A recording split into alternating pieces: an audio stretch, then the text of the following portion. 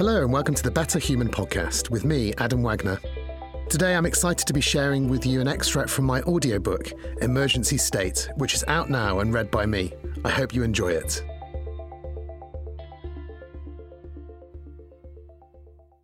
Chapter 2. Very Strong Measures. 31st of December 2019 to 4th of March 2020. Cases 247. Deaths 3. On the 31st of December 2019, officials informed the China office of the World Health Organization, the WHO, that they had detected cases of pneumonia in Wuhan City, Hubei province of China, with an unknown cause. On 12th of January 2020, China shared the genetic sequencing of severe acute respiratory syndrome coronavirus 2, SARS-CoV-2, the cause of coronavirus disease, COVID-19. The WHO was told the outbreak was associated with exposure in a seafood market in Wuhan City. By the 20th of January, cases had been reported in Thailand, Japan, and the Republic of Korea. 3 people in Wuhan City had died after contracting the virus. On the 27th of January 2020, with the death toll at 80, the Chinese government imposed a lockdown, a stay-at-home order, in Wuhan and other cities in Hubei province. This affected 57 million people. Transport in and out of the cities was prohibited. All shops were closed except those selling food or medicine. Private vehicles were banned without special permission, and travel outside home was limited, with some areas restricting outings to one family member every 2 days. Enforcement was strict, with officials visiting homes to enforce isolation for anyone found with COVID-19 symptoms. Although this did not prevent up to 5 million people fleeing Wuhan in anticipation of lockdown measures, many of them travelling to crowded megacities such as Beijing or Shanghai, or flying out of the country, potentially seeding further outbreaks. All non-essential businesses in Shanghai were shut and schools suspended. The country's top body, the Standing Committee of the Chinese Communist Party, headed by President Xi Jinping, took direct control of operations. Meanwhile, cases of COVID-19 had been reported in at least 13 other countries, including France, Australia, Canada, and the United States. A declaration of an emergency is always a trigger moment. The most important example in those early days of the pandemic happened on the 30th of January 2020. The Director General of the WHO has the power, under the International Health Regulations 2005, the IHR, to declare a public health emergency of international concern if there is an unusual and unexpected event with a serious impact on public health and a significant risk of international spread and international travel or trade restrictions. We will hear more about those regulations later in relation to the origins of our own lockdown laws. For now, it is important to understand that states which sign up to the IHR have a duty to report public health emergencies, and once a public health emergency of international concern is formally declared, they will have legal obligations to respond promptly and comply with WHO recommendations. On the 30th of January, the WHO declared the novel coronavirus outbreak in China to be a public health emergency of international concern. It also issued a warning to the rest of the world that they should be prepared for containment, including active surveillance, early detection, isolation and case management, contact tracing, and prevention of onward spread of the coronavirus, and must, they said, place particular emphasis on reducing human infection, preventing of secondary transmission and international spread. The WHO commended what they called the very strong measures that China had taken to contain the outbreak. By that date, tens of millions of citizens were locked down, which the WHO said were good not only for that country, but also for the rest of the world. The steer to the rest of the world was clear. They would soon face the new virus, and it was, they said, still possible to interrupt virus spread, provided that countries put in place strong measures to detect disease early, isolate and treat cases, trace contacts, and promote social distancing measures commensurate with the risk. Although the declaration made no mention of the word lockdown, any world leader watching the footage of what strong measures looked like in China and reading the declaration would have seen lockdown as a, if not the, way to control the spread of the novel coronavirus. A few days earlier, Pope Francis had praised China's great commitment to containing the outbreak. Responding to the WHO's declaration, the UK's 4 chief medical officers advised that the national threat level be raised from low to moderate, and that UK governments escalate planning and preparation in case of a more widespread outbreak. They said that it was likely there would be individual cases. That was proved correct when the first confirmed COVID-19 cases were announced the following day, 31st of January, at the Royal Victoria Infirmary in Newcastle. 2 Chinese nationals who had been staying in York. Press reports confirmed that 83 Britons evacuated from Wuhan to RAF Brize Norton in Oxfordshire had been quarantined at Arrow Park Hospital in Wirral. Events were now moving very quickly. On the 10th of February, the UK Scientific Pandemic Influenza Modelling Committee reported that outbreaks outside China could not be contained by isolation and contact tracing. If a high proportion of asymptomatic cases were infectious, they said, then these policies would not contain the spread. They estimated that the number of confirmed cases in China was at least 10 times higher than the official number, and that there was a realistic probability that there was already sustained transmission in the UK, which would, they said, become established in the coming weeks. On the same day, there was a significant event in the context of our story. The first coronavirus law appeared, the Health Protection Coronavirus Regulations 2020. These regulations shared many of the concerning features of the emergency lawmaking which, unknown to anyone at the time, would continue for over 2 years. To understand the first set of coronavirus regulations and what would follow, we first need to know about 2 different kinds of laws and why they are different. Primary legislation is an Act of Parliament, sometimes also called a statute. Acts start as bills introduced in either the House of Commons or the House of Lords. They tend to go through multiple stages in each house before being approved by both. Crucially, this will include days or even weeks of scrutiny, debate, amendment, consideration by committees, and even something wonderfully called ping-pong, when amendments go to and fro between the houses. The final stage, after approval by both houses, is royal assent by the King. Thankfully, in our constitutional monarchy, a formality. After that, the bill becomes an act. For example, my favourite law, the Human Rights Act 1998, and is the law of the land unless and until it is amended or repealed. The other kind of law is secondary legislation, also known as delegated or subordinated legislation, which is subordinate to an Act of Parliament. An Act of Parliament will sometimes give a power, usually to government ministers, to make secondary legislation, usually in the form of something called a statutory instrument.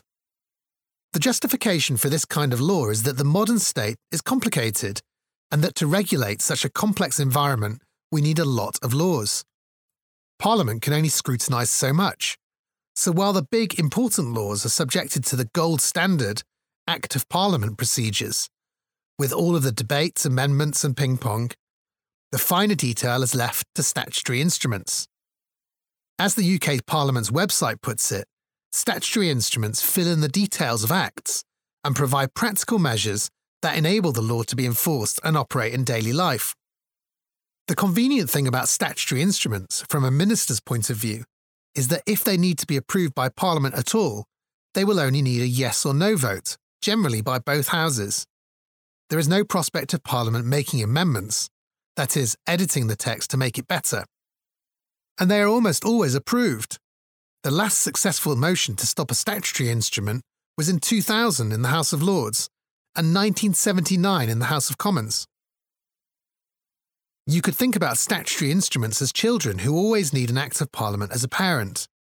And the parent of the Health Protection Coronavirus Regulations 2020, the first coronavirus law, was an Act of Parliament called the Public Health Control of Disease Act 1984, which from now on I will refer to as the Public Health Act. It may have seemed that the emergency laws, which responded to the emerging pandemic, came out of nowhere. In the eye of the storm, it can seem that everything is new and unprecedented, but often the truth is that similar things have happened before. The danger of forgetting is failing to learn lessons and repeating mistakes. This book is about the emergency measures put in place to attempt to contain the coronavirus and the impact those had on individuals and the state. Before I investigate that, it is important to set the context. Emergency powers have a long history. Many states, including the UK, have emergency enabling laws on the statute book, which, if a state of emergency is declared, trigger strong powers usually for use by the government. Those powers will typically allow the government to enact laws and do whatever is needed to contain the emergency, sometimes bypassing the legislature for expediency. This idea goes back a long way. Ancient Rome had a formal procedure for emergencies called justitium. When the Republic faced existential threats, the highest magistrates or senators would appoint a dictator with sweeping powers and suspend the role of the law courts. The earliest recorded occasion of justitium being invoked was in 465 BC, when the Romans believed they were about to be invaded by the Aequi, a belief that turned out to have been mistaken. Virtually all civil affairs and operations could be suspended by decree. The Senate retained financial control, and appointed dictators were subject to term limits of 6 months. Justitium extended to the power to shut public businesses, including those businesses with the potential to hinder the justitium. The end of the justitium would be pronounced by a decree of the Senate or the same magistrate that enacted it. The power to appoint dictators was used 95 times over 300 years, until one dictator, Julius Caesar, decided not to give the emergency powers back. In the modern world, the vast majority of constitutions contain a mechanism to declare states of emergency and enable fundamental constitutional rights to be temporarily disapplied. In the human rights context, emergency measures must be strictly required and time-limited, and the rights to life and to have no punishment without law, and the prohibition on torture and of slavery, cannot be disapplied, also known as being derogated from, even in a time of emergency. 10 European states derogated from some of the rights contained in the European Convention on Human Rights towards the beginning of the COVID-19 pandemic, for example, in order to ban public assemblies, which would ordinarily be protected by the right to freedom of assembly. The UK government has rarely relied on such extreme measures. It was 80 years ago, during the Second World War, when the country was last ruled by government decree. There was scarcely a department of public or private life which was not under government control. Huge codes of detailed sub-laws, frequently amended, had grown.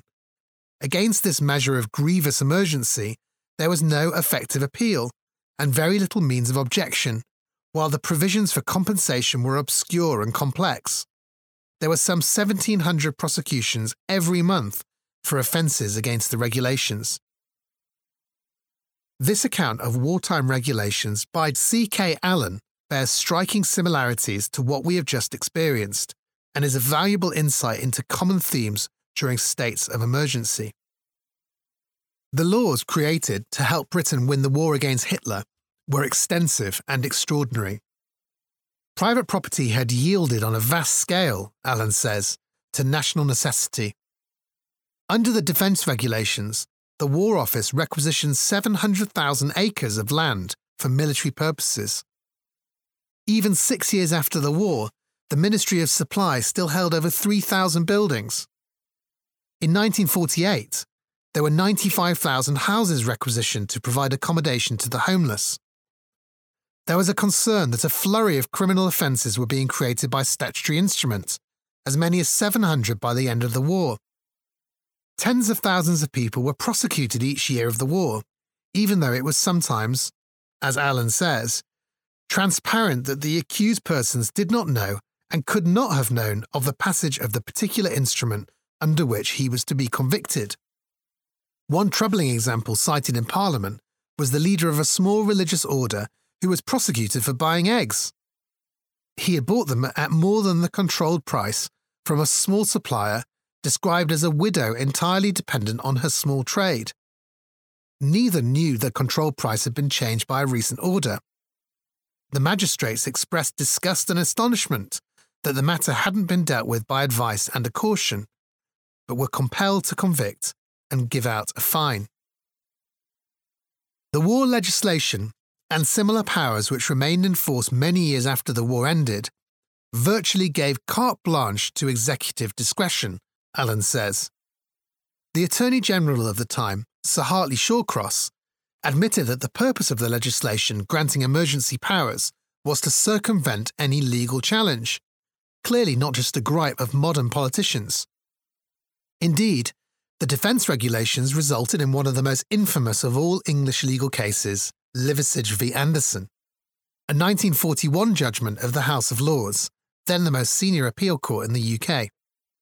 Sir John Anderson, the Home Secretary, had detained Robert Liversidge, a businessman, using emergency powers which allowed him to detain a person indefinitely if he had reasonable cause to believe that they were of hostile origin or associations, or had recently been concerned in various acts prejudicial to the public safety or the defence of the realm. 4 of the judges decided that the Home Secretary did not need to say why he had made the decision, but merely to confirm that he had the required reasonable cause to believe. In other words, it was enough for him to say, "Trust me." Reading the judgment, it is clear that the majority of judges were deeply concerned that the matter was one of national security.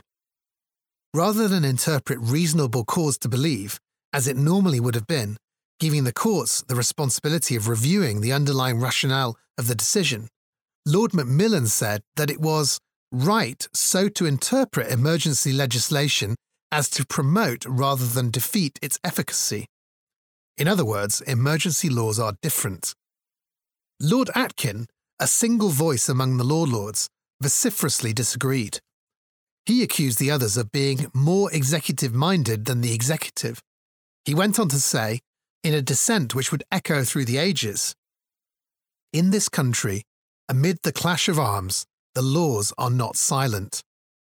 They may be changed, but they speak the same language in war as in peace. It has always been one of the pillars of freedom, one of the principles of liberty, for which on recent authority we are now fighting, that the judges are no respecters of persons and stand between the subject and any attempted encroachments on his liberty by the executive, alert to see that any coercive action is justified in law." Lord Atkin's dissenting judgment is what law students now learn. But the majority decision is just as important, as it demonstrates a truth about how judges and others can behave during a national emergency, straining themselves to defer to the executive, terrified that by acting independently they will disrupt the national emergency response. By doing so, Lord Atkin went on, they contort themselves like a character in Lewis Carroll's Through the Looking Glass. Perhaps we could say that Lord Atkin's approach is how we would like to imagine ourselves behaving during such a crisis. But the 4-judge majority better indicates how we tend to behave when faced with the brute force of emergency power. We want it to happen. In Allen's view, writing in 1965, the post-war emergency powers probably represented the high watermark of governmental powers in the whole history of English legislation. Indeed, at the time of writing almost 2 decades later, he remarked that certain elements of the defence regulations remained in place. "These ogres are not yet dead," he said, "but are suffering death by 1,000 cuts." He relates the grimly amusing history of the post-war emergency powers, as the Conservative and Labour parties took turns to criticise each other for retaining the same excessive powers. Freedom, says Allen, is not easily gained and, once surrendered, however necessary the surrender may be, is even less easily regained. This is because there is always the argument, as made by the government in a 1953 parliamentary debate, that we will perhaps be well advised to keep a particular power for a rainy day. Allen tells us back in 1965 that in the post-war debates there was a growing uneasiness about the lack of effective parliamentary check on delegated legislation. The more things change, the more they stay the same. The vast powers given to the government during the Second World War and beyond differed in some respects to the COVID-19 powers we saw in 2020 to 2022.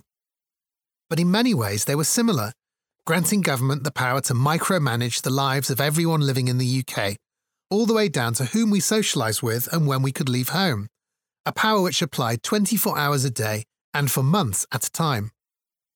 The regulations were ever-changing, at times deeply confusing and almost impossible to challenge.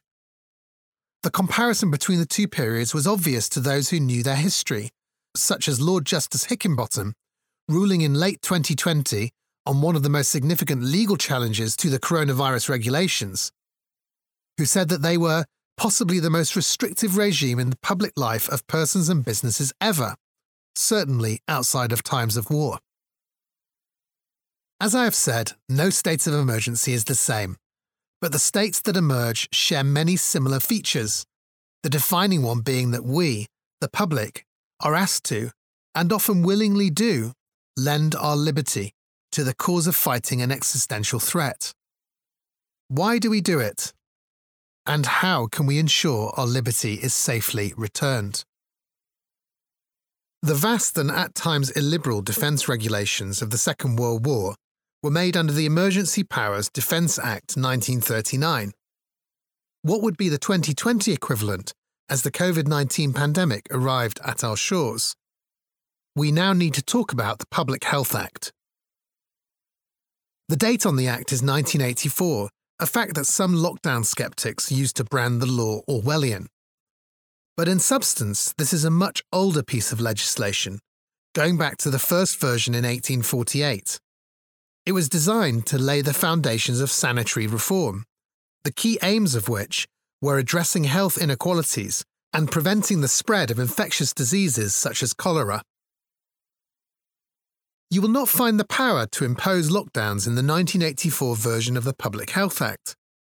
Instead, its powers to control communicable disease include barring infected persons from places of work or education and detaining someone in hospital if they were infectious. These powers could be exercised by a minister making regulations, in other words, subordinate legislation. These limited powers were occasionally used by ministers. One famous example is depicted in Russell T. Davies's It's a Sin, a 2021 television series about the beginning of the UK AIDS crisis in the 1980s. In a harrowing scene, one of the young protagonists, suffering from AIDS, finds himself in an empty hospital ward. When he tries to leave the room, he is blocked by a police officer. His mother is told that her son cannot leave because he is infectious, and the authorities have been granted a court order for his detention under the Public Health Act of 1984. When she asks whether there is anything to stop her taking him out of here right now, the official replies frostily, "The law of the land forbids you." The scene is frightening, not just because of the visceral depiction of the then little-known disease, but also the feeling that the shadowy bureaucracy of the state was assaulting the family as much as the illness itself. The incident was based on a true story. In 1985, a 29-year-old man with AIDS was reported to be the first person confined in a hospital under a new anti-AIDS law, a statutory instrument made under the Public Health Act. After what was described as a 5-minute hearing, a magistrate's court ordered his continued detention at Monsell Hospital in Manchester. Following major protests and a second court hearing, the man was allowed to leave hospital after 10 days, when it was considered he no longer needed to be detained. That 1985 statutory instrument, passed by then Health Secretary Ken Clarke, was severe. It allowed a person to be detained in a hospital without being heard at court. Those who are familiar with mental health laws in this country may not be surprised by the powers available to public authorities when a person's detention could be justified by the protection of the public. But as oppressive as these laws can be, the powers are focused on individuals, not groups. In early 2020, Matt Hancock, the Minister of Health and Social Care, will have been briefed by his officials on what powers were available to him to control the spread of the novel coronavirus, rapidly appearing over the horizon, speeding in from multiple locations. But he will have been told about a very different Public Health Act to the one which Ken Clarke used to try and prevent the spread of HIV. Because, since 1984, the Public Health Act had been extensively amended, and the minister's powers under it turbocharged. To understand how and why the Public Health Act 1984 became the enabler of the emergency state, we need to take a detour via Geneva and the headquarters of the World Health Organization. The United Kingdom is a founding member of the WHO and signed its constitution in 1946. Article 21 of the WHO Constitution grants the World Health Assembly the power to adopt regulations about sanitary and quarantine requirements and other procedures designed to prevent the international spread of disease. In 2005, at the 58th World Health Assembly, the regulations were updated. Why? Because the world had just experienced the Severe Acute Respiratory Syndrome, or SARS, outbreak. SARS, like COVID-19, is a coronavirus which was first identified in China. It appeared in November 2002. The WHO was notified in February 2003, and the outbreak was finally contained by 2004. It infected 8,096 people and caused at least 774 deaths worldwide. The 2005 changes to the international health regulations were intended to fix the problems exposed by the outbreaks of SARS and another dangerous disease, Ebola. One such problem was the dependence on notification by countries of new outbreaks. China had been criticised for the 4 months it took to notify the WHO of the first SARS case, which likely led to the outbreak taking longer to contain. And so, when the international health regulations came up for a review, tighter notification requirements were put in place. The Public Health Emergency of International Concern process was introduced to coordinate global cooperation during an international health crisis. The key message was that states were required, within 5 years, to strengthen their public health response capacities so they could rapidly respond to new public health emergencies and implement any recommendations for public health measures made by the WHO. The WHO was saying to states that they needed to be ready. The next health emergency might not be as containable as SARS. The WHO was vague, however, on the kind of measures states might use. The purpose of the regulations was to control the international spread of disease in ways that are commensurate with and restricted to public health risks, and which avoid unnecessary interference with international traffic and trade. The focus was on quarantining and isolating travellers to prevent the spread of an infectious disease from country to country. The regulations were also clear that all such measures should be taken with full respect for the dignity, human rights, and fundamental freedoms of persons. Notably, the regulations did not explicitly authorise or mention large-scale lockdowns, which was no surprise, given that by 2005 there hadn't been any. Within 3 years, the UK Parliament did as the WHO required. In 2008, the Public Health Act was amended explicitly to implement the International Health Regulations 2005. A suite of new powers was added to the Public Health Act, giving ministers the ability to do practically anything for the purpose of preventing, protecting against, controlling, or providing a public health response to the incidence or spread of infection or contamination in England, including restrictions on gatherings, travel, children attending school, and almost unlimited requirements on or in relation to persons, things, or premises. And if the minister declared that, by reason of urgency, it is necessary to make the order without a draft being so laid and approved by Parliament, it would be possible for there to be no parliamentary scrutiny or approval for 28 days after the law had come into force, or, if Parliament was in recess, even longer. When the changes were debated in Parliament, only a few saw the breadth of the implications. On the 21st of May 2008, the seventh day of debate in the House of Lords, one member was eerily prescient when he said, "It is a very sweeping power indeed. I say that because we are dealing here with measures which are not defined in the bill, but which ministers could bring into force more or less at the stroke of a pen, without the prior approval of a magistrate. Ministers, by regulation, are being given considerable power to limit and constrain the daily lives and freedoms of citizens." He asked for an illustration of the kinds of provisions which regulations were likely to contain in the event of, say, a SARS outbreak, and why there was apparently such a low threshold for requirements to be placed on persons, things, and premises. Another member raised concerns that the new power for ministers did not have the same safeguards as those under the Civil Contingencies Act.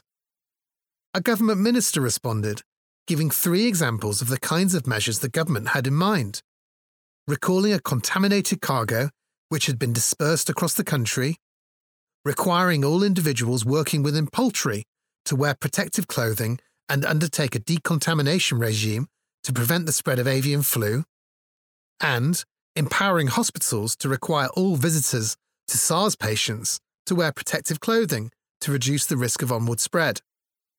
In the very brief debate in the House of Commons, one MP said it was curious that the measures in this bill received almost no attention, despite being quite draconian. That was an extract of my new audiobook, Emergency State. If you would like to hear more, the full audiobook is available to download now from Audible, Apple Books, Google Play, and more.